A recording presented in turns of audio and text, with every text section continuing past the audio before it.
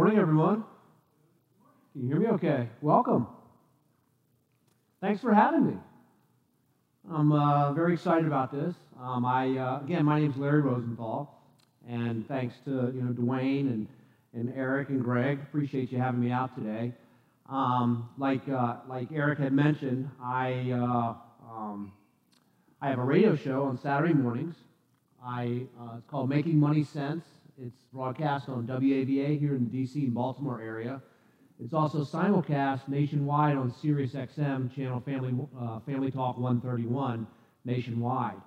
I'm the president of Rosenthal Wealth Management Group, and we do financial planning. We do it from a biblical perspective, and I've been in many, many churches over the years, all around the D.C., Baltimore area, metro area, teaching biblically based financial planning classes, and that's what we want to talk about today.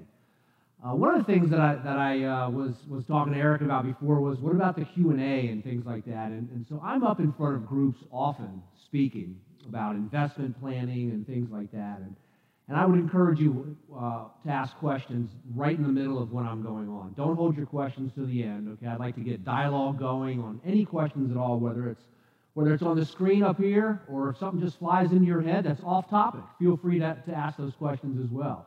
On Saturday mornings on the radio show, it's always Open Mic Saturday. We get questions all over the spectrum, from estate planning to taxes to mortgages to the Federal Reserve to cryptocurrency to all kinds of things. So feel free to ask any questions at all on the subject matter at hand.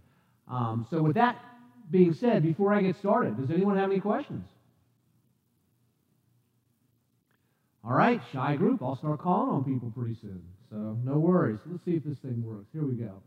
Yep, so today we want to talk a little bit about our perspective on money. We'll talk about a financial plan, how that works, the purpose of a financial plan. We'll also talk about understanding the economy a little bit at a broad 10,000-foot view, and how to really design portfolios and risk assessments inside investments. First thing we need to do is we need to back up and take a look at how money touches everything. Money really touches a lot of things, as we know. It plays a huge role in all of our lives, right? The Lord mentioned money in the Bible over 2,300 times. I think faith 491, and prayer 500 times. So throughout Scripture, we see all types of commentary regarding money. And what is our role with money? What about giving? What about our possessions?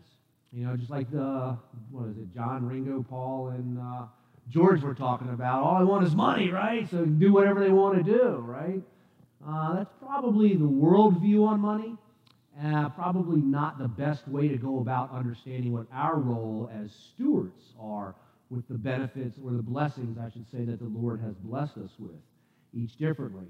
How does money play into a role at work? What are some of the dangers of money that we have to deal with? So we'll break this down, and we'll sort of unpack it as we move on here. First of all, Scripture, again, has so many different verses on money here in Revelation. Because you say, I am rich, and I have become wealthy, and I need nothing, and you do not work, that you are wretched. You do not know that you are wretched and miserable and poor and blind and naked. Think about this. We all... you can just turn on the television and you can see movie people, sports stars, just anybody really, and they're all desiring for worldly accolades, right? Worldly material things. That's really not the best way to approach it from a biblical standpoint on how we should handle the possessions that we've received. In 1 Timothy 6:10, for the love of money is a root of all sorts of evil, and some by longing for it have wandered away from the faith and pierced themselves with many griefs. This is a very misquoted scripture. A lot of people say, well, money's the root of all evil, right?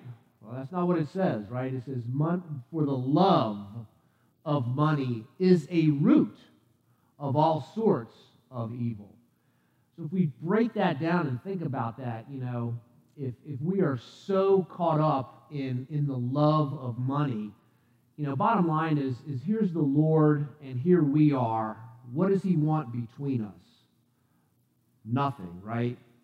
And it's very easy for people to get caught up into the love of money because the love of money in today's society can provide us with a lot of worldly things that aren't necessarily biblical things.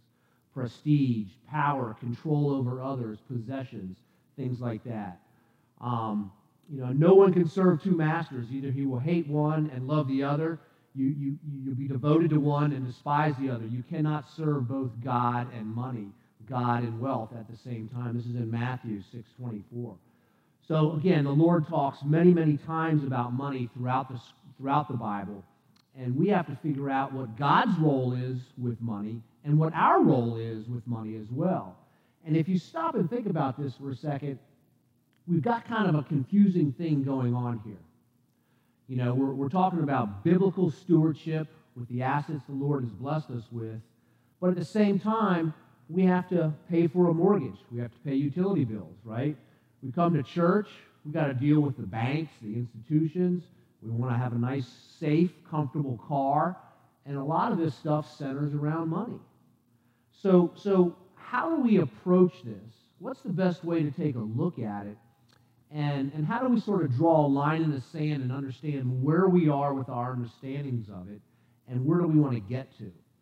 And so here we have God's economy on one side and man's economy on the other side.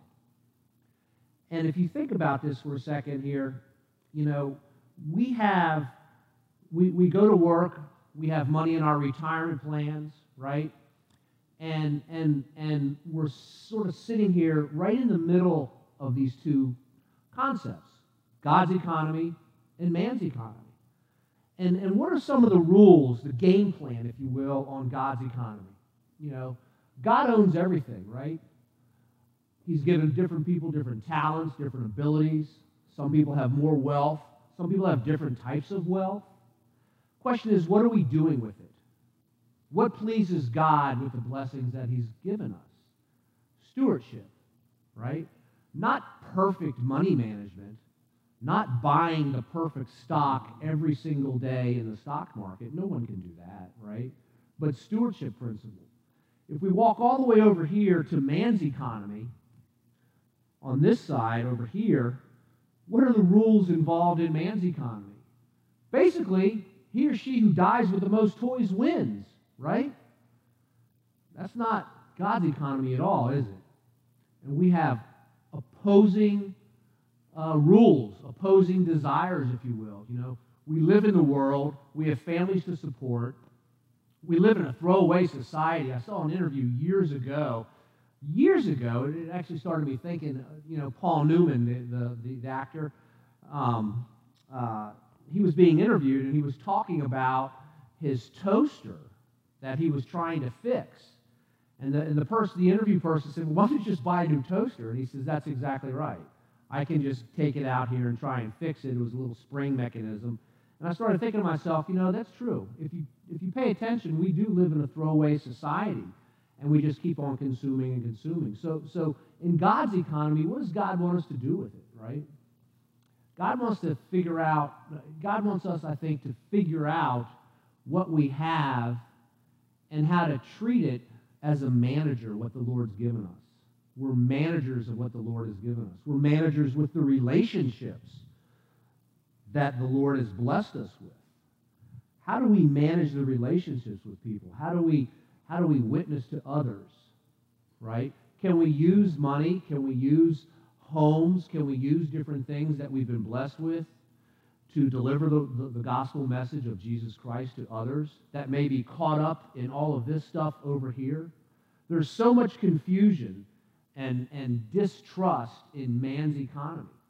And so here we are on Sunday morning, and we're talking about money management, biblical principles, right? And then all of a sudden, we're going to go out to work tomorrow on Monday, and we're going to get all the way back over here, caught up into man's economy, right? We got to deal with traffic, and we got to deal with payroll, and we got to deal with, where are we going to have lunch today? We got to deal with the person down the hall in the next cubicle, and just all this kind of stuff.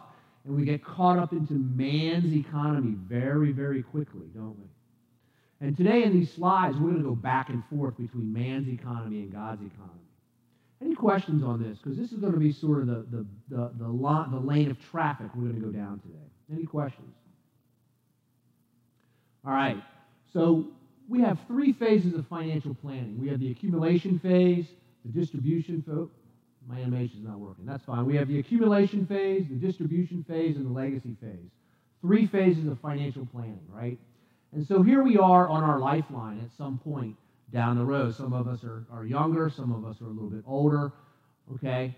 And in the different phases of our financial lifeline, if you will, the three phases, there's a commonality here. That commonality is our favorite uncle, Uncle Sam down here. So during the accumulation phase, when we're growing our assets, here we are, we're growing our assets, right? We're saving as much money as we can, trying to pay down debt, we're trying to save and invest, do everything we can possibly do. We have to understand that there's 4 different lenses that the IRS looks at our money. If I had $1 to invest, I'd stick a quarter into each taxable system right here, okay?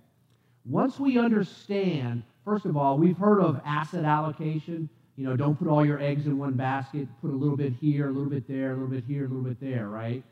Now we also can talk about product allocation, which we'll get to later. And now I want to talk about tax allocation. There are, again, 4 different ways, 4 different buckets that the IRS views our dollars. Once we understand these rules of engagement, then we're going to have a greater opportunity for more tax efficiency in the 3 phases of wealth accumulation: accumulation, distribution, and legacy. Taxable accounts. You know, it's tax season. You got your little 1099 right now from your bank account that paid you, 17 cents this year because interest is so low, but you still have to pay taxes on it, right? Or maybe your mutual fund kicked out a taxable distribution or something like that, but you pay taxes each year as you earn interest on those accounts. Tax deductible and deferred. This is where you electively try to put money into your retirement plan. Maybe some of you work at the government, your TSP plan, or a 401k, or maybe you're a school teacher or a nonprofit in a 403b plan. You say, hey, I'm going to not take some of my income and I'm going to put it into a retirement program. You get a tax write-off. While the money's in there, it's growing deferred, meaning there's no taxes while it's inside the plan. Then you get non-deductible and tax deferred, and then tax exempt and tax free. Okay? So today, what we have to deal with is we have to deal with trying to reduce our taxes as much as we can, right? Everybody on board with that, for sure, okay? We want to do it legally. You know, the tax code is very interesting, by the way. The tax code, I don't know, this big, right? It's probably even bigger, okay? The first 2/3 of it explain to us how they're going to take money from us from a taxing perspective. The last third of it explains to us how we can legally minimize it, okay? And that's what these 4 buckets are right here. A lot of times when we have clients, we'll sit down with them and we'll take a look at their tax allocation strategy. Okay? And many times when people get down into the retirement years, they want to pull their money out of this tax-free bucket. So we've got to figure out a way to systematically over the years get money over there. 4 different tax buckets. That's the big thing on this page right here. Okay? For those of you that are taking notes, I see some of y'all doing that. Understand the tax allocation strategy. Second phase is distribution. Where's our money going to come from? It's going to come from, first of all, we have to figure out what our essential income needs are, our lifestyle needs, and our money's going to come from these sources: pensions, Social Security, maybe working after retirement, in a life passion job or something like that, investment income, and again, you need tax efficiencies. This is really one of the most expensive phases of financial planning, is when you get to retirement and you start pulling money back. Okay? Because a lot of times the kids are grown and gone, you have very little interest left on your home. A lot of times there's not a lot of write-offs. And if you've packed a lot of your money into this bucket right here, all these dollars are going to come out and be in a high tax rate. Third phase is legacy planning. There's a tug of war that takes place between Uncle Sam, okay, and our heirs, charities, and the IRS. There they are. And so in all 3 phases of our financial life, there's one commonality here, and that is tax efficiency across all of them, right? Okay? We want to make sure that while our dollars are growing, they're tax efficient. while we're receiving income from reliable, dependable, tax-efficient sources in retirement years. When we pass assets on to heirs or charities, it's tax-efficient as well. Okay, so tax allocation strategies. Any questions there? All right, let's keep rolling. So this is just sort of an example of a financial plan, just to give you an idea. Let's suppose somebody's 49 years old. As you go through these different ages in life, there's just different things that start off or different things that happen all along the way. So think about your financial planning timeline, if you will, from where you are now. Take it all the way out to age 100. You've got grandkids, great-grandkids. You've got all these different things. I was talking with somebody the other day, and they said, I think they were 62, 63. Anyway, they said, Larry, I guarantee taxes are going to go way, way up. And I said to them, you're only 50% right. And they said, what do you mean? It's going to go up 50%? I said, no, you're only 50% right. At 62, then 72, 82, 92, maybe even 102 years old, between that age of 62 for this lady and when she ultimately goes to heaven, guess what taxes are going to do during her retirement career? I call it the retirement career. Guess what they're going to do? They're going to go up and they're going to go down. They're going to go up and they're going to go down, okay? Taxes don't just only go up, but there are periods of time when they go down. And I have seen this happen for many, many years. There's a minimum tax that they have to charge us, okay? There's a maximum tax where all of a sudden they get diminishing returns. And in that gap right there is what the administrations, one administration changes it up and down and they move different things around, okay? So understanding the importance of having money into the 4 different tax buckets right here will give you the opportunity in your retirement years or your heirs to be able to pull out dollars in the most tax-efficient way based off of the code at that time. It kind of ties together a little bit. The bottom line here is when we're thinking about financial planning and investment strategies and just the whole 9 yards, think about it right here. You're in this box right here, the middle box, the client. You want to make sure that your investments, your home, even down to the titling of your car, the titling of your bank accounts, your checking account, you want to make sure that all of that stuff is set up correctly should something happen, so that your heirs and charities receive things with as little administrative challenges and as little taxation as possible. At the same time, and this is a difficult conversation to have for many people, and coincidence, I actually talked about this yesterday on my radio show. I called it the sandwich generation. I don't know if anybody heard it or not, but I called it the sandwich generation. These are for people that are close to or already retired. Close to or already retired. They may have adult kids that are either living with them or maybe they're out on their own, but they're still kind of tied financially to the umbilical cord, if you will, right? While at the same time, we may have to take care financially of aging parents. And there they are, smack right in the middle of the sandwich generation. A lot of people are like that. Okay? There's nothing wrong with it. It just so happens that's where a lot of people are demographically. So what I'm encouraging people to do, and again, it's a tough conversation, is to talk to your parents or your in-laws or whoever it may be and say, hey, we want to just make sure that everything's arranged correctly with all of your beneficiary forms, the 11 different ways that you can title accounts, your will, your trust, so that if something were to go wrong up here, it passes down to whoever you want, however you want, with as least administrative issues and as most tax efficient as possible. So be thinking about your financial plan, the generation above you and the generation below you, okay? And, there's a 130 points checklist, which is just crazy. I've never met anybody that's going to go through all 130. If somebody here wants to do that, then I can have you meet with one of my associates, okay? Because I'm not doing 130 of them. Nah, but that's how many things that can actually go into a financial plan. This is just 64 of the more popular areas of a financial plan that people go through, and you've got investment planning and all of these areas here. estate planning, retirement, insurance planning, cash flow, assisting loved ones, tax planning strategies. And I could spend, I mean, if you want, we can order dinner in tonight. I can go through each one of these. But this is just an idea of the depth of what a financial plan can actually reach into, no matter what your situation is, from the very simple to the most complex and everything in between. And it's amazing to me a lot of times when somebody says, look, I'm very simple. I don't have a lot. It's very easy to deal with. Okay, I just need some basic, budgeting and cash flow management, right? We help a lot of people out with some of the basics in getting started. Sometimes there's more month than there is in income, and there's ways that we can sit down and show people how to stretch the month out a little bit by making some decisions, temporary decisions.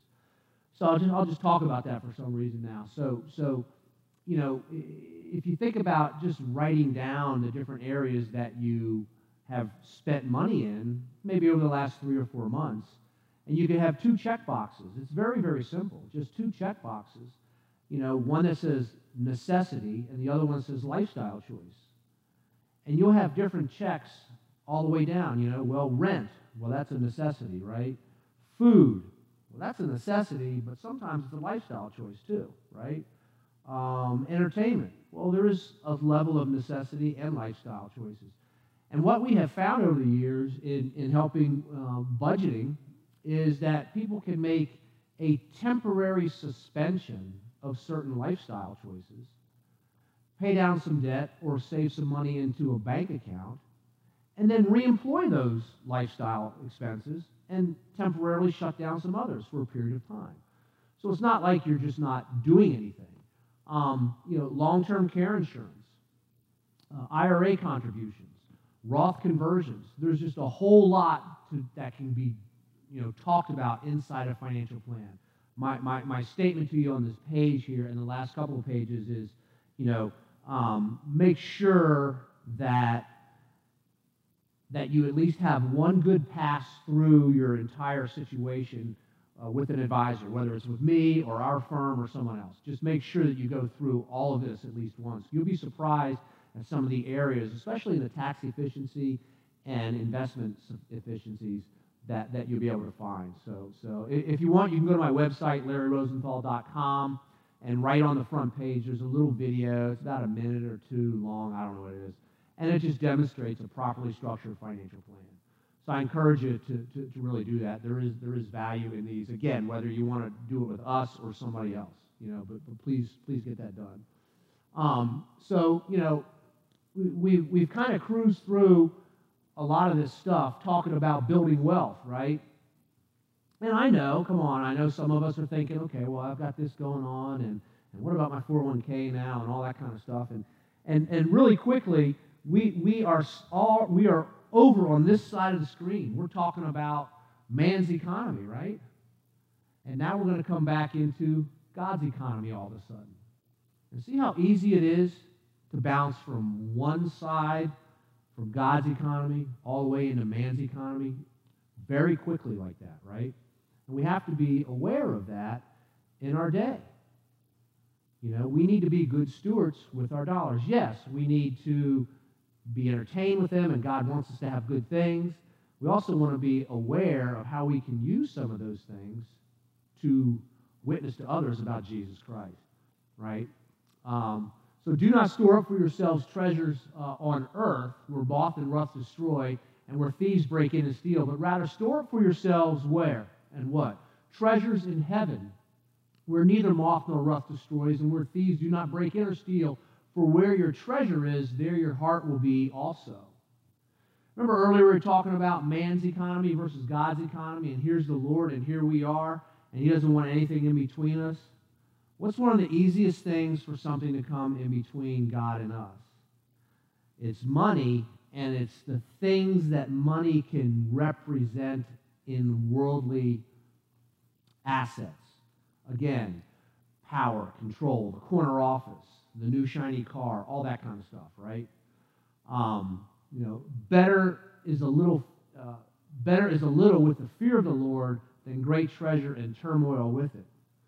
Trust me, the more people have, the more complicated life becomes a lot of times, unless you really get a grip and control on who owns it. And who does own it, right? The Lord owns it. And what is our role with it? Stewardship. And that's what I would encourage people to be thinking about when you're looking at your statements, when you're looking at your mortgage, when you're looking at your credit cards and all that kind of stuff. Deuteronomy 8:18, but you shall remember the Lord your God, for it is he who is giving you the power to make wealth, that he may confirm his covenant, which he swore to your fathers, as it is to this day. It's God that gives us the ability. And he gives us the ability in a lot of different ways, a lot of different things, the Beatles, they can sing and play music, right? I can't play music. I can't sing anyway. But we all have different talents. And we all have to use those talents to figure out how the people that are around us in our relationships and witness to them through deed, through action, and words and demonstration. The plans of the diligent lead surely to advantage, but everyone who is hasty comes surely to poverty. Let's get education. Let's understand what we're trying to accomplish. Do we want to pay our mortgage off? Do we not? There's 9 different ways to attack that conversation. 9 different ways. 3 ways show you how to pay your mortgage off very quickly. 3 ways explain to you why you might not want to. And 3 ways show you how to manage equity versus debt in your home. Okay? So we need education on all of this stuff. We talked about the tax allocation, right? We're going to talk about more things. There's a lot involved with all of it. So let's get educated on stuff. In looking at fiscal and monetary policy, we want to be able to ask the question, can we see what's going to happen down the road with the economy in order to make better investments? And the answer is, to a certain degree, yes. And these are called economic indicators. There's 3 types. There's leading economic indicators, there's coincident indicators, and lagging indicators. So a lagging economic indicator would be like, Greg and I are driving down the road, and I go, man, did you see that pothole we just missed? Right? That's a lagging statement. We missed it. It's in our rearview mirror. So there are economic indicators that are lagging in nature. There are coincident indicators. Indicators that are going on right now, affecting the market right now. You can see the relationship there. And then there's leading economic indicators. There's a basket of 10 or 11 of them.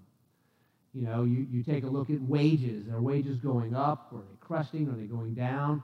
That can be considered a leading economic indicator. The stock market is a leading economic indicator. The S&P 500 is a leading economic indicator.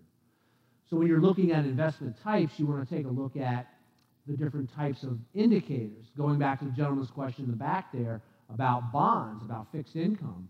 What are the leading economic indicators right now affecting that portion of your portfolio? And the answer is interest rates. Why are they doing that? And you can take a look at what's going to happen with your parts of your investment portfolio. BLS, Bureau of Labor Statistics, they pump this stuff out every single day. Tuesday morning at 8:30, next week, Tuesday morning at 8:30, we're going to get the inflation number, CPI, on the month of March, right? So every month, right around the 12th or the 13th of the month, the prior month's inflation data comes out. Every Thursday morning, unemployment numbers come out. So all these numbers come out all the time.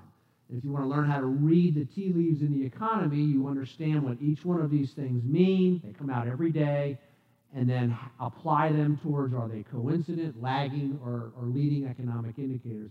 That gives you the ability to sort of read the tea leaves in the markets or the economy, which then the markets will react to it. Lots of different indicators, forward-looking things, the next 6, 9, 12 months down the road.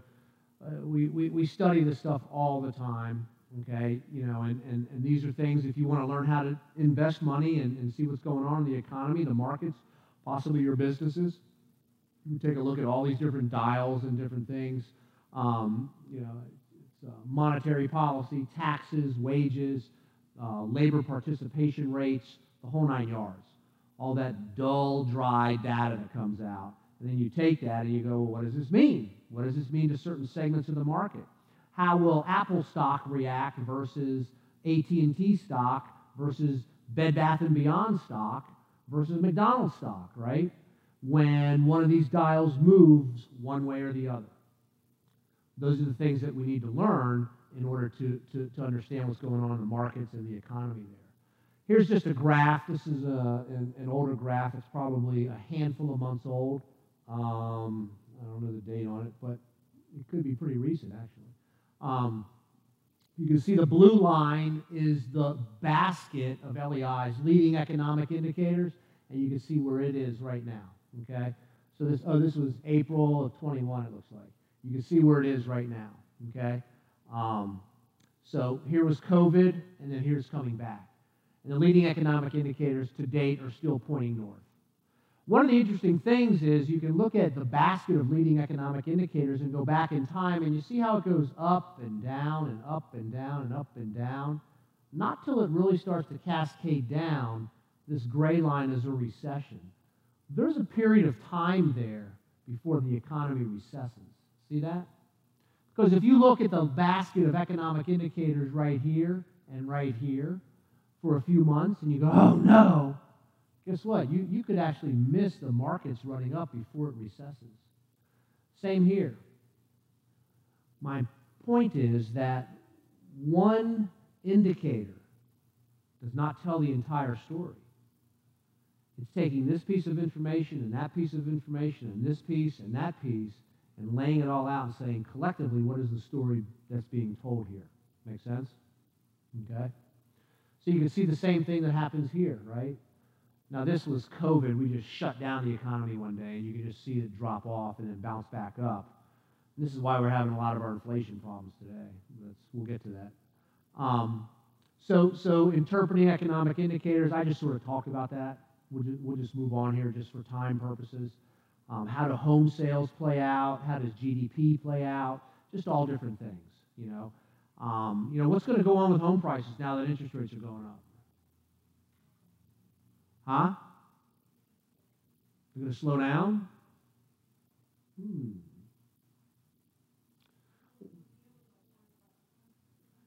You can get 2-car garages rather than 3. But remember, it's a supply and demand issue going back to crypto, right? What's the supply in homes right now? Almost $6 million 6 million units under inventory. What's the demand? Take a look at the millennials. Is millennials or Generation X? I think it's millennials, yeah. They're bigger in population than the baby boomers. And they're now 27 to 34 years old, and they're moving into that stage of home buyers. That's why we're seeing such a run-up in homes. Interest rates being low for a while have affected and fanned the flame on it. But to your point, interest rates rising will not kill the demand, but slow it down a little bit. That's exactly right. Okay. There's different types of stocks out there. There's cyclical investments. These are very interest rate sensitive. Automobiles, they're very sensitive to the economy, that type of stuff. Real estate, financial services. What happened to my slide here? Oh, that's just a continuation. There's defensive sectors, okay? When the economy's slowing or dropping into a recession, where do you want to be? Is there still opportunity to make money? Yes, there's always opportunity. No matter what the economy's doing, no matter what the markets are doing, there's always opportunity. Somewhere it's making money. Your investments that you had 3 years ago are probably vastly different than what you have today, or at least they should be anyway. What your investment lineup's going to be 9 months from now could be very materially different than where they are right now today. A lot of that's all going to depend on what happens with Build Back Better program, if a piece of this goes through, legislatively on the fiscal side, what the Fed does, corporate earnings, a lot of different things. So the defensive sector, consumer defensive, healthcare, utilities. So this is a slide that I'd love to tell this story, because this pretty much goes against everything we see on the business channels every day and in print media and the newspapers and all this kind of stuff. You know, we have to understand that there's a couple different things going on here. One is, what is our timeline on our investments? Somebody says, well, Larry, I'm 65, I'm retired, so my timeline is very short. Well, what happens if you go to heaven 30 years from now at 95? Your timeline's not short, right? Okay? So we need to understand that there's a long-term market that everybody in this room has. You've got to deal with it. You need money when you're 70, when you're 80, when you're 90 years old, right? Okay? So that's this green line right here. And then there's different business cycles. Along the next 30 years of your retirement years, 65 to 95, we'll just play it out like that. During that 30 years of your retirement years, 65 to 95, you're going to have different business cycles happening all the time, right? Because the economy is going to what? It's going to slow down. It's going to speed up really fast. And it's going to go back and forth during these 30 years in this example that I'm putting out. So we have to be aware that we need money for this long duration. We also need money for these business cycles that happen. How long do they usually happen? And then along the way, we need to have tactical movements along the way. Your question on bonds back there, sir, is a tactical movement right now. The Federal Reserve has changed its policy to more hawkish. In other words, rates are going up along with some other things, quantitative tightening, bonds rolling off, just a whole bunch of different things. But they have changed that scenario. They've changed it in the middle of an expansion of a business cycle that's expanding, the blue line, right? And they've changed it in the middle of your 30 years in retirement, right? Or if you're 30 years old, you're 60 years to go. So the Fed has changed that. So now we need to look at what the Fed has done, and we need to have a tactical approach. We do not want to get rid of our long-term understanding of outpacing taxes and inflation, and we do not want to get rid of the current business cycle because we're still expanding. The Fed's just made a tactical change in their interest rate policy, which forces us to look at the portfolios and make probably, hopefully, a 2 or 3 year tactical change, but it's still going to stay within this expansion of this business cycle. Does that make sense? This is what we need to understand, okay? And sometimes you just don't get that in these, you know, I was on CNBC and Fox Business for 7 years, okay, on national TV. I was one of those talking heads up in the corner, you know, and so you just don't have time in a 4.5-minute sound bite to start explaining financial planning, wealth accumulation, tax strategies, product strategies, all that kind of stuff. You know, they're not going to give it to you, right? And so we've got to understand how this works. You know, one of the I don't think it's in this slide deck, but I just did a market update for our clients. I do a market update every couple of weeks or so. We keep sending out. We're having one coming up Tuesday. I'm doing a market update. You can go to my website, LarryRosenthal.com, if you want to, and you can register on the website there. Just click on the little seminar button. It's free. It's a market update that we're doing and a Roth conversion webinar on Tuesday if you wanted to take a look at it. You don't want to change your long-term perspective of outpacing taxes and inflation. Okay, that's the main thing we want to talk about here. And now all of a sudden we're talking about creating wealth. We're going through the economy. We're talking, you know, high-level Wall Street stuff. We're talking about wealth accumulation, and then wham, we come all the way back over to this side of the screen again into God's economy. Again, see how easy it is to get caught up in man's economy, right? Because I know at this point some of us are thinking, well, you know, what's my bond portfolio look like? What's going to happen if they digitize things, right? What's inside my 401k? You know, am I too young to start? Am I too old? You know, all that stuff. And now here we come back.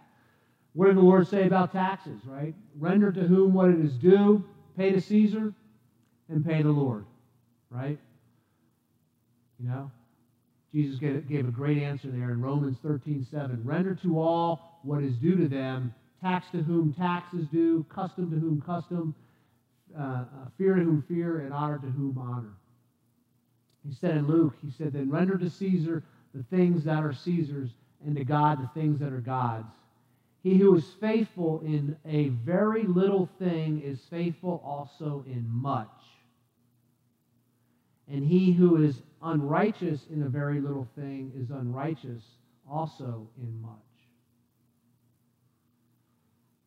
I mean, we could talk a lot of theology here in Luke 16:10 on, and I think the basics of understanding is, what is our role with the assets the Lord's blessed us with?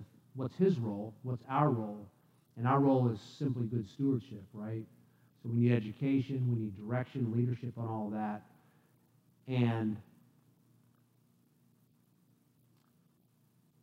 we need to use those assets again, and I keep talking about this because it's important, to bring people to the Lord, okay, through various means, right? We need to be faithful with it too. So there's just a lot. I mean, I've got pages and pages on money as it goes through the Bible. There's a lot with it. Yeah, absolutely. You know, technology is a deflationary effect on the economy. Technology is a deflationary effect on the economy, which is a good thing. You know, if you look at the adoption rate of internet, of technology since the late 90s till now, the Fed has tried to get inflation up to 2%. The reason it's high now is because we've just got a truckload of excess stimulus out there. That's what's going on. And we'll get through this year and into next. But inflation, technology, again, it's deflationary because we have the ability to send and receive information, products, services, with excluding old ways of doing it. So that's deflationary. And then when you look at innovation, so you've got the technology bucket here, you know, the telephone and the computer and going online to Netflix and all that kind of stuff. But you also have a little piece of the pie over here that's called innovation. These are disruptive, industry-wide technologies that are going to displace some of the old technologies. And that's going to make the cause for more of a tactical movement. You know, there's companies out there right now that are researching the ability to store battery energy to make batteries last longer, right? We have government appetite, industry appetite, and to a certain degree, consumer appetite to get electric vehicles, especially in the trucking industry, you know. And so those are interruptive technologies. Great opportunities there. There really are. Does that answer your question, Jeff?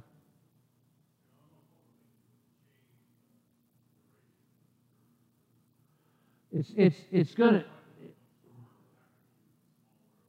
Yes, depending on what you're looking at, the tactical will expand or shrink.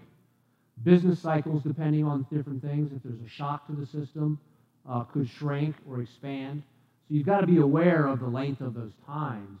But one length that's for sure is this green line right here. We've got to run along those railroad tracks for a long time to come. So I've seen different presidents come and go, just like all of us have. I started managing money. I started doing this industry in Reagan's second term. And I've seen different presidents have different economic ideologies, right? I've seen Clinton reduce taxes, which goes against some of the Democrat thought. I've seen Bush raise taxes, which goes against some of the Republican thought. So taxes will do one thing. They will go up and down, depending on the need at the time and the electoral body of people. So my point is this is, as different presidents come in with different programs, we just need to study them up, and it goes all the way back to the beginning. Remember those 4 tax buckets? On understanding where we can efficiently place our dollars today for growth, for income, and distribution to heirs and charities. Okay? So one thing's always going to change is different administrations' economic ideologies back and forth. And that's where you see maximum tax, minimal tax. We're down here now at a minimal tax scenario, and it's going to float up and down, okay, with everything.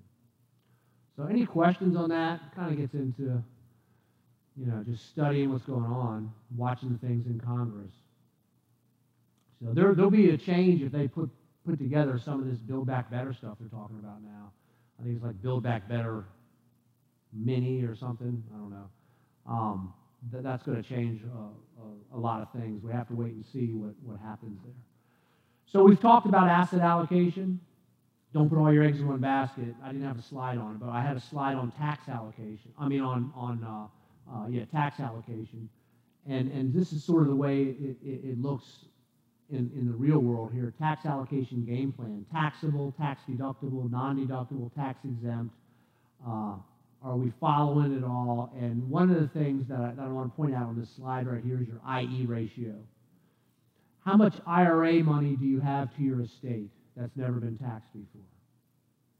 Most people have saved the majority of their money in their retirement plans on a pre-tax basis, right?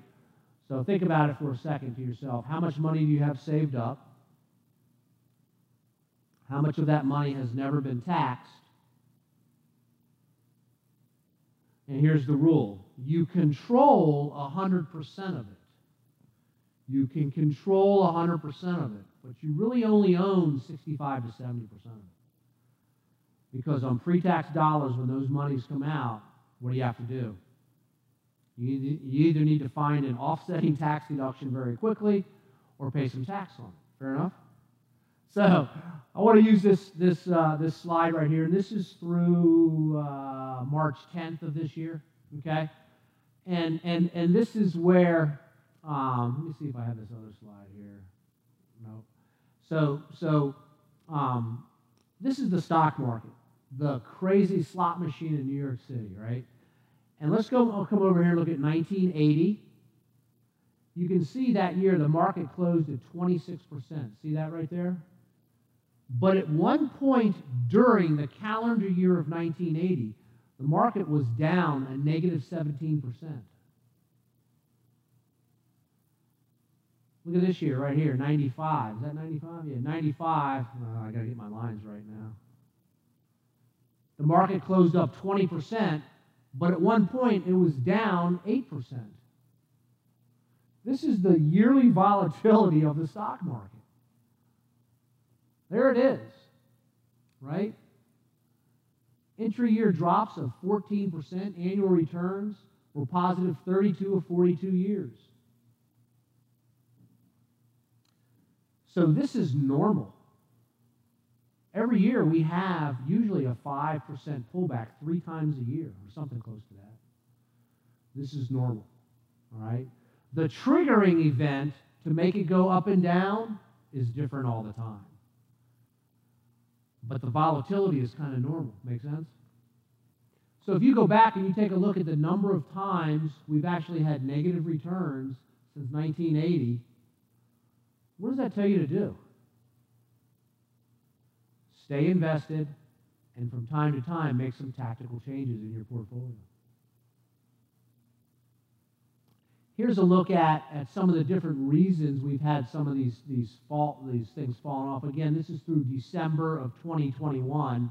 But you can go back in time and take a look at these, 2, 4, 6, 8 different times that we've had some market drops and the different reasons as to them. Did the world end? Did the stock market come back? Yes, it did. When we're 65 years old and we're retired, our portfolios should be designed so that a piece of them have very little of this volatility going on. That's the piece you're pulling income from. But when we're 65 and retired, we still need to let assets continue to grow for a long period of time when we're 75, 85, and 95. Make sense? Okay? There's always a different triggering event that's going to have a pullback. Can't tell you when it'll happen, though. I can't tell you what will cause it. but it will. Something will happen, okay? You know, who knows? Maybe the Nats will win another World Series, right? And then the markets go way, way up, right? We talked about bonds here. Again, this goes back to, Eric, how am I doing on time here? 5 minutes? Okay. This goes back to the illustration I was talking about earlier. If interest rates, if this is a $10,000 bond and it's at 6.25% interest, if interest rates go up, the principal value goes down. Now your bond's trading at a discount. If interest rates go down, your bond's trading at a premium. That was that teeter-totter example on your question you asked, okay?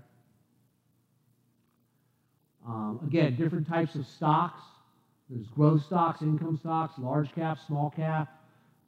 There's 11 different sectors of the S&P 500, 11 different sectors of the S&P 500, and 123 subsectors of the 11. Give me a break, right? Okay. There's pros and cons all over the place. Big picture. What is our goals? What do we want to try to do? What's the best way to get there, right? How do we use all this stuff? And then how do we have over top of it the Lord's, being a good steward with everything? This is dollar cost averaging here. The most efficient way to invest over a long period of time is something called dollar cost averaging. And here, the rule is you put the same amount of money into the same investment every single interval, whether it's monthly, weekly, quarterly, whatever it may be, regardless of the price of the share.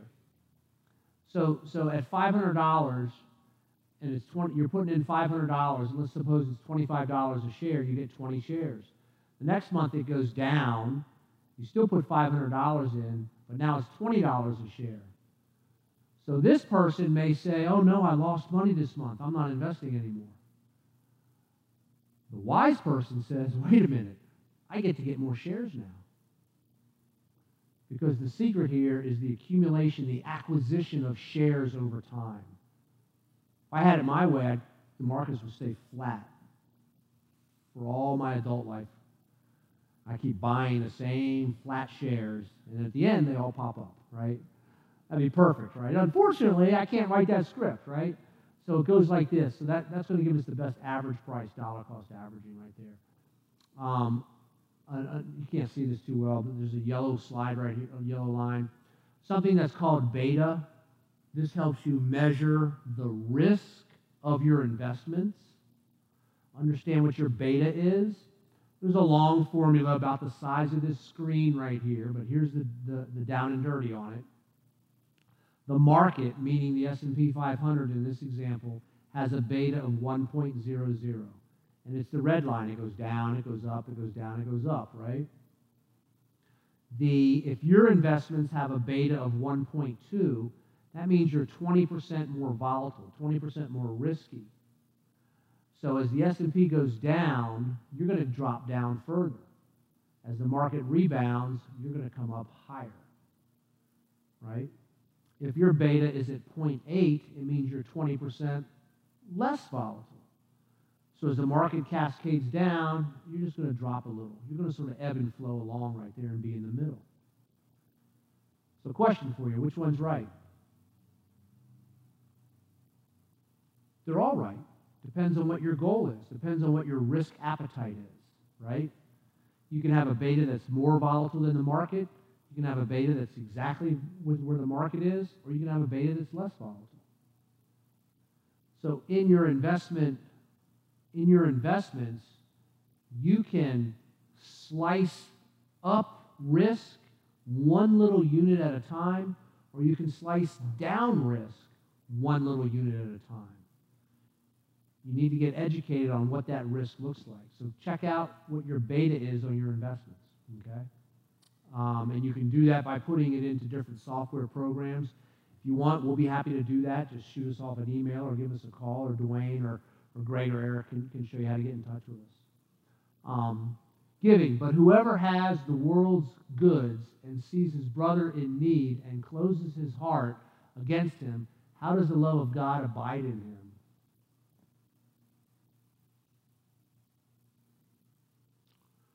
1 Timothy 6:17 through 17 through 19. This is a good one here. Well, they're all good.